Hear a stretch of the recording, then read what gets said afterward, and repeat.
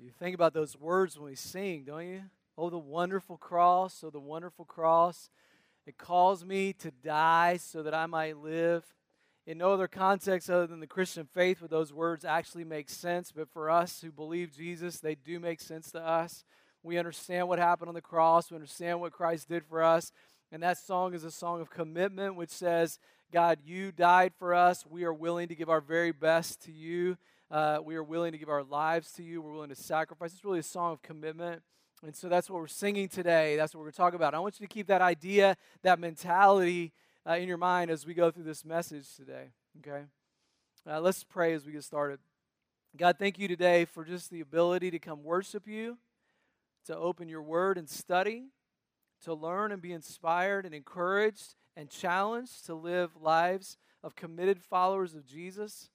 Despite the fact that the world calls us to comfort and security, God, you call us to something different, something that's more meaningful, something that's lasting.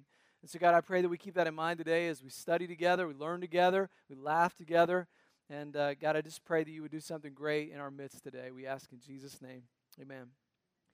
Now, by far, my favorite television shows on right now are competition shows. Okay, so whether it be The Voice or Dancing with the Stars or America's Got Talent or even World of Dance, believe it or not. So all of these competition shows are really, I'm into them. And I watch and try to follow, and pick a few people that I think might win the whole thing.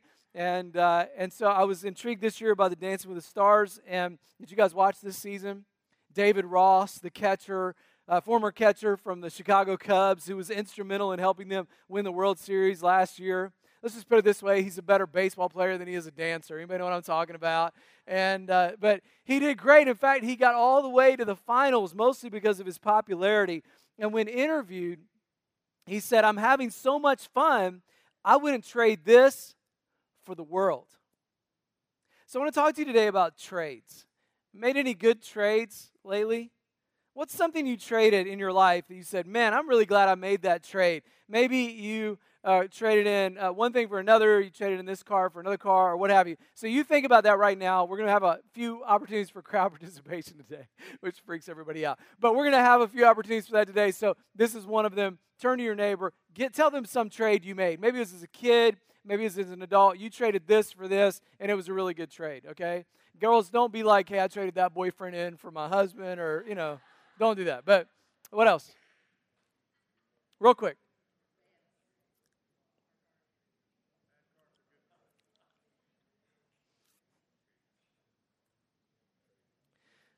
All right, did anybody say, I traded in a sandwich for like a Twinkie at lunch when I was a kid? Or I traded in this car for a better car? How many of you said you traded a Pokemon card for a better Pokemon card? Anybody say that? No? Okay, or almost. Anybody trade baseball cards? Did you say that? I never traded them. The only reason I liked baseball cards as a kid is because they made my bicycle sound like a motorcycle. You know what I'm saying? This is what happened prior to all the electronic devices. We used to have to be creative, and it's really crazy. I want to talk to you today about trades. I want to talk to you about the best trade that you will ever make. It's a trade that the Apostle Paul made in the Scripture. He talks about it. In fact, he talks about it so many times. He talks about it in the book of Galatians, the letter he wrote to a church at Galatia. He talks about it in a letter that he wrote to the church at Rome. He talks about it in the book of Acts, throughout the book of Acts, all right? But he also talks about it right here in the book of Philippians. We've been in Philippians all summer, and so we're in Philippians chapter 3 now. And we've been looking at memory verses. And here's your memory verse for the week. It's a little bit longer this week, okay? Let's read it together out loud. I consider everything a loss because of the surpassing worth of knowing Christ Jesus my Lord. Simplify that. I want to know Christ. I want to know Christ. And I consider everything else in my life a loss compared to the trade-in I made for knowing Christ. We're going to unpack that a bit today. And we're going to look at kind of the trade that Paul made in his life. And I think it's going to apply to your life and my life as well. Here's one thing Paul traded in. He traded his self-righteous religious pursuit for a surrendered relationship to Christ. Listen to Philippians chapter 3, verse 1. further, my brothers and sisters. In other words, he said, in another version, it says, finally, my brothers and sisters. Paul's a good preacher, right? I mean, he said, finally, like this is my last point, and then he has 2 more chapters to go, all right? We have a tendency to drone on and on. But he says, finally, my brothers and sisters, rejoice in the Lord. It is no trouble for me to write these same things to you again, as a safeguard to you. Watch out for those dogs, those evildoers, those mutilators of the flesh. For it is we who are the circumcision, we who serve God by his Spirit, who boast in Christ Jesus, and we put no confidence in the flesh. Though I myself have reasons for such confidence. If someone else thinks they have reasons to put confidence in the flesh, I have more. Circumcised on the 8th day, of the people of Israel, the tribe of Benjamin, a Hebrew of the Hebrews, in regard to the law, a Pharisee. As for zeal, persecuted the church. As for righteousness based on the law, faultless. I mean, this guy, Paul, had this incredible pedigree, okay? If he would have been on, back in his day, it would have been like being on Mediterranean Idol, okay? Or it would have been like he was like most likely to succeed Tarsus class of AD 22. I mean, this guy had everything, right? I mean, he had the right family. He was born into the right family. He had the right beliefs, he thought. He had the right situation, he thought. He was on a fast track to admiration and acquisition and accumulation. But Jesus showed him that regardless of all of that was like garbage compared to knowing Christ. So this is who Paul was. He's like, I'm one of the best of the best. I was top of my class. I was Jewish to the core. In regard to the law, I was a Pharisee. I held that law to the letter. For legalistic righteousness, I had it all together. So in other words, Paul grew up in a very self-righteous, ritualistic religion. And some of you grew up that way too. You grew up in a faith base where pleasing God had to do with doing a certain number of things or behaving in a certain way or doing certain religious activities. And if you did those religious activities, then God somehow would be pleased with you. Some of you grew up with that. Some of you have transferred that into your Christianity today. Even though God's grace is with you and you've now understood his grace and you've received his forgiveness, you still act as if maybe God won't be happy with you unless you do a certain amount of religious activity. And you still have this mentality that God's not happy with me unless I check off the boxes. And so you got to be careful with that. That's a religious activity kind of mentality. But think about it for a second. What's better?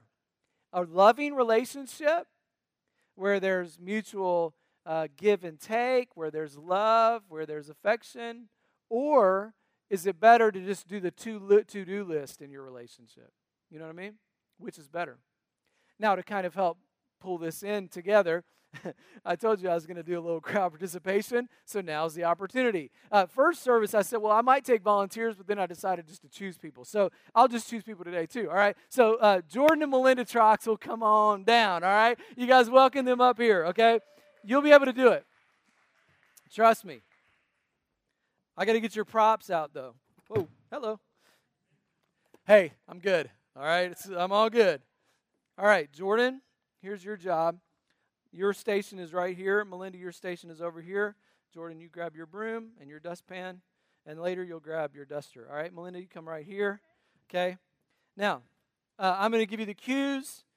You guys just follow along and follow direction well. Okay? So, Jordan begins to sweep. Thank you.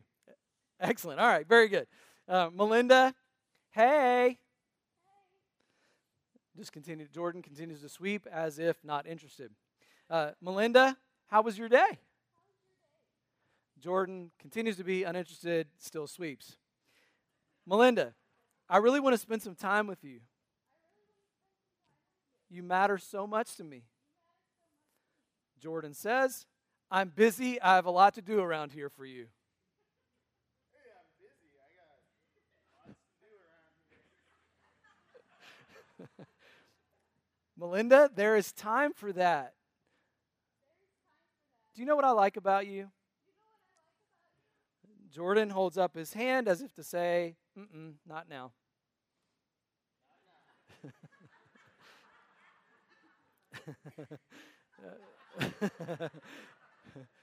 Melinda, do you know what I did? I wrote this love letter for you. It tells you all about me. Do you want to read it? Jordan, not right now. It's too big. All right.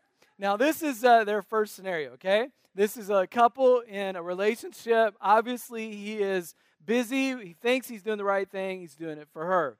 All right, let's go on. And now let's put your broom down, Jordan. Let's turn and face one another and hold hands, okay? Very good. And yeah. Now repeat these vows after me, saying, I, Jordan. No, I'm just kidding. Melinda, hey. Jordan, how you doing? Melinda, I can't wait to hear about your day.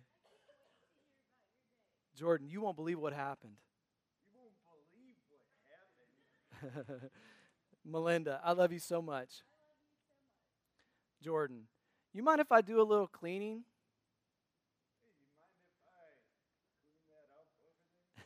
I love you so much. Jordan. Jordan says, I love you so much. You do so much for me. I just love serving you.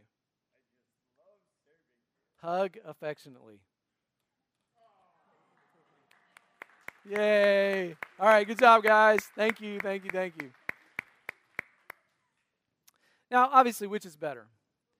Right. Why? Because Jordan thinks he's doing the right thing in the first situation, and yet he's really not doing the right thing. It really has nothing to do with the relationship. It's all just about, just working. And she's asking for what? She's asking for, I want to talk with you. I want to communicate with you. I want to know you. I want you to know me. We're in relationship with one another. A relationship, then he serves based on what? He serves based on the fact that, man, there's just this admiration for one another. He realizes all that Melinda has done for him, and he just wants to serve her out of complete dedication. Now, ladies, be honest, which one would you rather have, right? The guy that's more disinvolved, hey, look, I'm too busy, but I'm doing this for you, or the guy that's there, who's listening, who's caring, who's talking. And Melinda, when she receives that, who's caring and talking back to him. Listen, the Bible's very clear. God says, I want to know you. And the Apostle Paul said, I want to know Christ. It's a relationship that they're in. It's not a ritualistic, do these 10 things, and if you do that, somehow I'm going to be happy with you. It's a relationship, and then based on that relationship, now I want to serve. Paul made the best trade of his life. He traded in that self-righteous religious pursuit to a surrendered relationship with Christ. Secondly, he traded in worldly gains for knowing Christ. Listen to verse 7. But whatever were gains to me, now I consider loss for the sake of Christ. What is more, I consider everything a loss for the surpassing worth of knowing Christ Jesus my Lord, for whose sake I have lost all things. I consider them garbage, that I may gain Christ and be found in him, not having a righteousness of my own that comes from the law, but that which is through faith in Christ, the righteousness that comes from God on the basis of faith.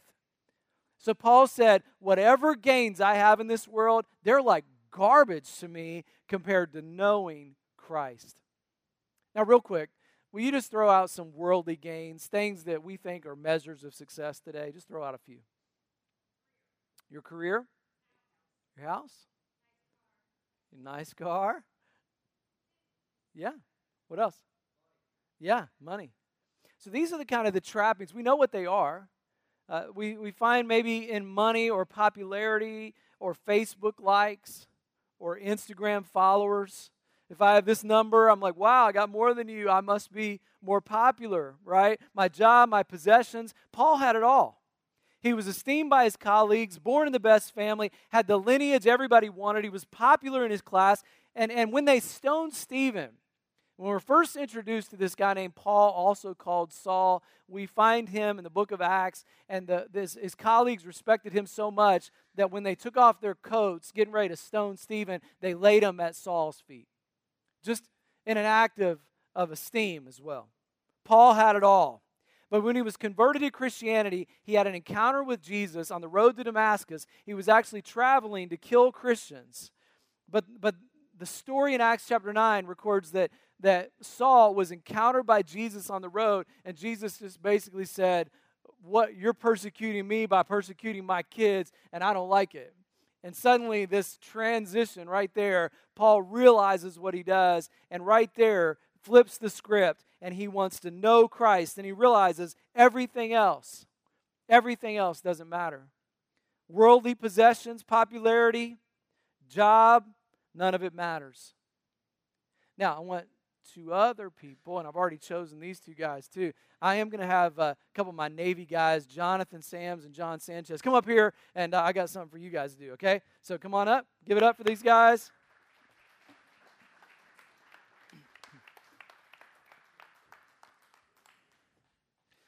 All right, Jonathan, you'll be the popular guy. Yeah, bring it.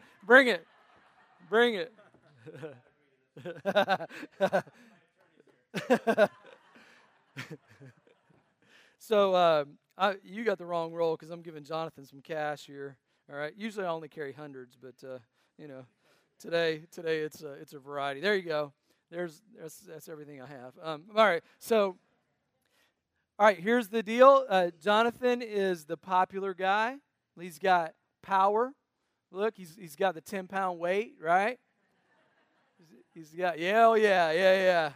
He's popular. He's got the cool shades, and he's even got money, right?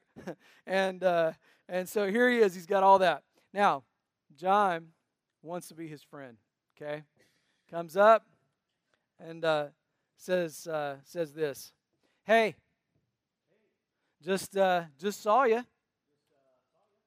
And Jonathan says, thanks, it must be my big muscles. John says, nope. Then it must be because I'm popular. Everybody wants to know me.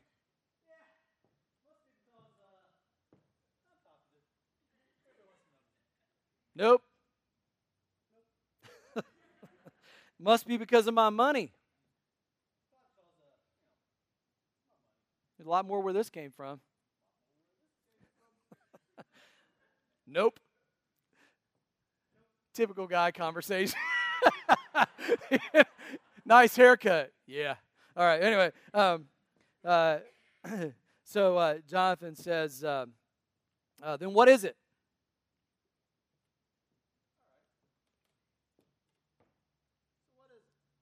John, I'll tell you, but you've got to be willing to give up all that stuff. What? No way. I've earned this. I deserve this.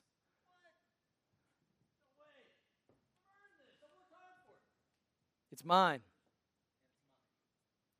John, trust me. What I have is better than all that.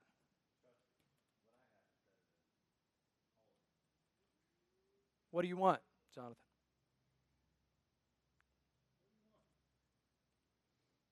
John, I want your friendship. I love you. Money, power, and fame will come and go, but I'll be with you forever. Boom. All right. Give it up for these guys. Well done. You can hug. Oh, yeah, hug affectionately. Hug affectionately. I forgot that part. You guys look good. He's keeping the shades, man. At least, hey, you did better than Josh. Josh kept the money. So, it's true. It's true. No, he gave it back to me after service.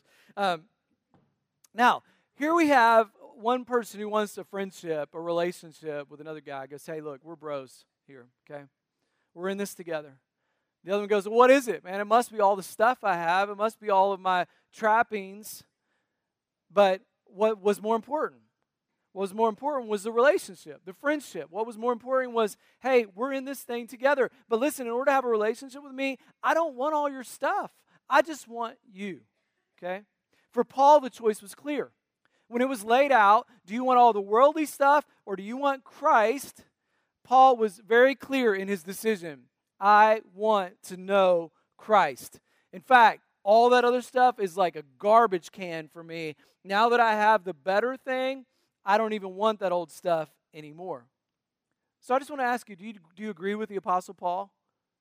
God, whatever I have, whatever I've earned, whatever I've been awarded, I would give it all up just to know Christ, my Savior.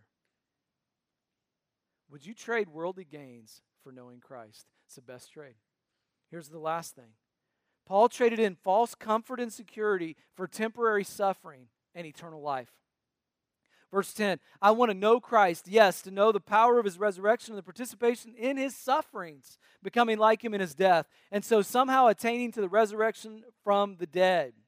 Following Jesus is not some cushy, easy, no hardship, all lollipops and roses kind of life. In fact, we learn over and over and over again in Scripture that suffering is a part of the curriculum for those who choose to follow Christ. I told you the first time we were introduced to Paul, it was in Acts chapter 7, where Stephen was preaching this message, and he was preaching it before a lot of people who didn't really want to hear the message. And he preached this awesome sermon, and we learned that the religious leaders were so furious that the Bible says they gnashed their teeth at him. Ultimately, they drug him out. But the sermon, the reason it made them so mad is it completely flipped the script on those guys about what their religious system actually was. He didn't talk to them about a God that was a law-keeping or you got to follow these laws or follow these rules or you got to do this or that to make God happy. He was talking about a God of grace and love and mercy, a God that gave his son for them, a God that lived for them, died for them, gave his very best for them. And so this is what Stephen was talking about. And he said, but this God that came among you, you killed. Now, that didn't make him happy. They dragged Stephen out into the street and they picked up rocks to stone him to death. And as they are stoning him, Stephen, full of the Holy Spirit, looks up to heaven, sees the glory of God, and he sees Jesus standing at the right hand of God. It's the only time in Scripture where Jesus, you see him at the right hand of God, standing up, as if to say, well done, well done. I'm with you. I mean, you are giving your life for the cause. And Stephen says, as he is dying, look, I see heaven open and the Son of Man standing at the right hand of God. You know, Stephen's name in Greek means crown. And I believe that every day of Stephanus' life, Jesus looked on him with great affection, knowing that someday he would stand up, that Jesus would stand up watching what Stephen was enduring, facing persecution. And not only that, once Stephen was persecuted, there was a great persecution that broke out against the church, and people scattered, and believers were dragged in the street and stoned and crucified, literally giving their life for the cause, which caused Jesus later in the book of Revelation to say that he wants his followers to be faithful even to the point of death, and he would give them the crown of life. You know, we have this tendency to equate survival with victory, don't we? In other words, overcomers are people who make it through. We don't worry about the ones in Dancing with the Stars who were voted out early on, right? Mr. T, who cares, right? But we're interested in the ones who make it to the finals. Those are the victors. Those are the ones we think are victorious. We celebrate victory. And so we're tempted when we look at Stephen and his life to say, well, man, what a shame. He could have done so much for the kingdom of God if he had lived, if he would have been able to preach that same message all over the world. Man, that would have been great. What a waste. What a life cut short. What a waste.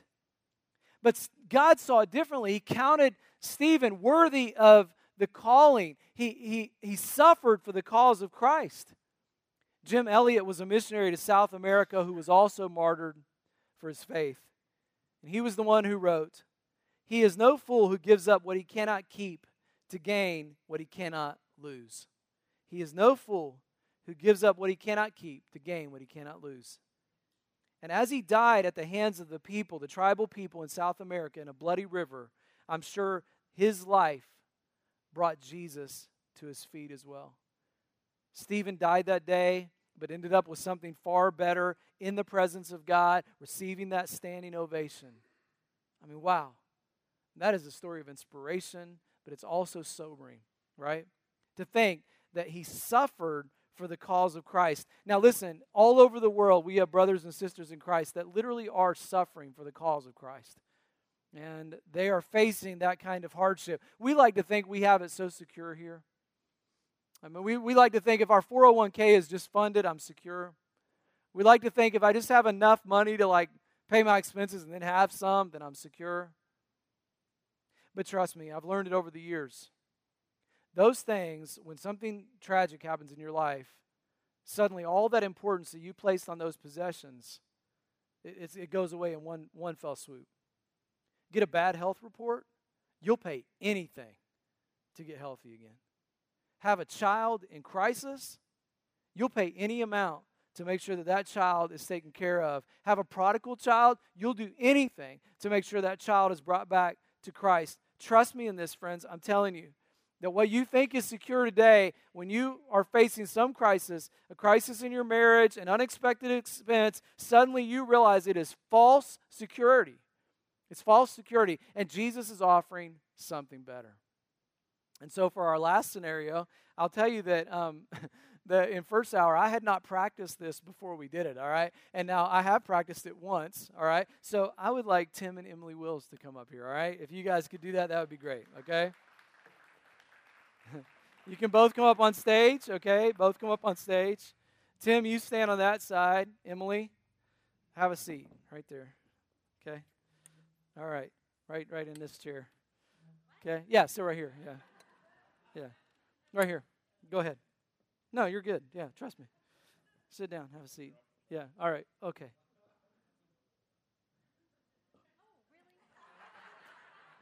All right. You feeling good? Not really? Okay. All right. So this is Tim and Emily, everybody, okay? And they're here. Are you holding her? Okay. Yeah, you can let her. You can let her go. Yeah, trust me. Let her go. Yeah, let her go. Wow. Okay. No, I'm just kidding. I'm just kidding. Okay. Tim. Hey. Emily. Hey. Tim. Hey, why don't you join me up here? I think it's a little safer. Emily. No, I'm good right here. This is comfortable. It's cushy. I'm feeling good. Say it like you mean it, okay? And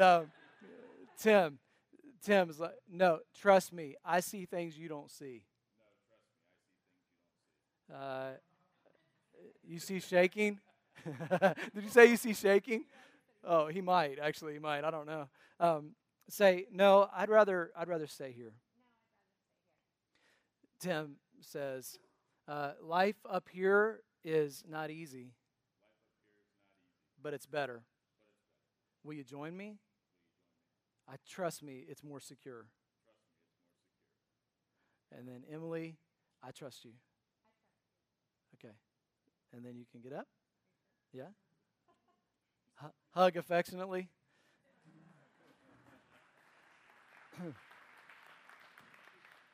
Thank you, guys. Now, there are things that Tim could see that Emily couldn't see, right? And they weren't sure. I mean, that seat was not that secure. I could have easily tripped. I kind of have a problem with my shoulder this week. I'm not really feeling that good. You didn't know that, did you? And but man, it's a little bit tough, you know. And but Tim says, I want to invite you to something that I guarantee you is more secure. Now, notice there was no comfy chair here on stage. There's nothing for her to go, wow, I really want the comfort of the stage. There's nothing comfortable about that. But Tim says, look, it's not going to be easy, but I want you to join me up here. And what I'm telling you is that the things that we think are secure in this world, it's a mirage. Trust me, when a moment of challenge or crisis happens in your life, you're going to realize that security in the things of this world are not as secure as you think they are. Is the life of a believer easy? No, it can be hard, especially around the world. And trust me on this, I've been to places around the world that when I look at fellow believers in places like El Salvador, in places like St. Vincent, in places like Guyana, South America, when I've encountered people in third world countries that are facing real hardship, okay? Not the kind of things that we think are hardship here in America, okay? And here's what I found about these people. Despite the fact that they barely have necessities of life, they are more filled with joy and contentment and just trust in Jesus than what most of the people that we encounter in the United States are. Why? Because we have so much. It's so hard to trust Christ when we have our own trust of ourselves, our own trust of what the world offers. And Paul says, I'm calling you to a better life, a life of true joy, a life of true obedience, a life that says, oh, God, I'm going to trust you even in the midst of hard times. You see, we're making a trade. We're trading that self-righteous religious pursuit for a relationship with Jesus, a surrendered relationship. We are trading in this security that we find in possessions and popularity and power to say, I just want to know Christ. Those things are like rubbish to me. And we are trading in this false security and comfort that we have today for an eternal life with Christ. When I was a kid, we used to sing the song, Trust and Obey. It was an old hymn. And here are some of the words of that song. When we walk with the Lord in the light of His Word, what a glory He sheds on our way. While we do His good will, He abides with us still, with all who will trust and obey. Not a burden we bear, not a sorrow we share, but our toil He doth richly repay. Not a grief or a loss, not a frown or even a cross, but it's blessed if we trust and obey. Then, in fellowship sweet, we will sit at His feet and will walk by His side in the way. What He says we will do, where He sends we will go. Never fear, only trust and obey. It's a matter of saying, God, I trust you, and I know that I find my security in something else, but I want to find my security in you. Paul says, I consider everything I've gained as rubbish in comparison to knowing Christ, to having a relationship with Christ. So I want to ask you today, we're going to have a time of worship here in a minute, and when we do, I want to ask you to reflect for just a couple moments. Is there anything you're holding on to as you're sitting back in that chair, anything you're holding on to that you think is keeping you secure, but it's keeping you, there's a barrier between you and your relationship with Christ? You're not able to go all the way with Christ because you feel like I'm holding on to some things. What is that? If you have never come to faith in Christ, then you can have that opportunity. We are always ready to be able to have you come and say, I believe that Christ is Lord. I'm sorry, God, for my sins. I want to receive you as my Savior. I want to be baptized into you. And just like the Apostle Paul who did, when he met Jesus on that road, he went back to an individual's house. And Ananias took him, spoke the gospel to him, and he baptized him. And you can have that opportunity too. You can have a new start. Paul went from blindness to sight. People have asked, why did Paul get blind when Jesus encountered him? I think he went blind because Jesus wanted him to have a humble moment. Jesus wanted him to know, like the words of Amazing Grace, I was once blind and now I can see. Because there's something that happens when you are converted to Christianity that like the blindness falls off. Everything you thought was secure, you realize it's not secure at all. I just want to know Christ. So I want to pray for you today. If you have decisions like that to make, I want you to talk to us. I want you to make it clear. These are decisions I want to make. I want to know Christ. You let us know. We'll be here waiting for that decision. God, we thank you so much for your love. Thank you that you make a clear choice for us. We serve you not out of ritual, but out of relationship. We love you because you first loved us. God, we don't look to popularity. We don't look to power or prestige or possessions. We want to look to you, God. All those things are like garbage compared to knowing Christ. And we don't want to find our security in false security. We want to find it in that eternity with you. We know it's not going to be easy, but we trust you. We trust you. God, we love you. Today we worship you and honor you. And now in these moments we want to celebrate you. As you took care of us, you gave us your very best on the cross. Lord, we love you in Jesus' name. Amen.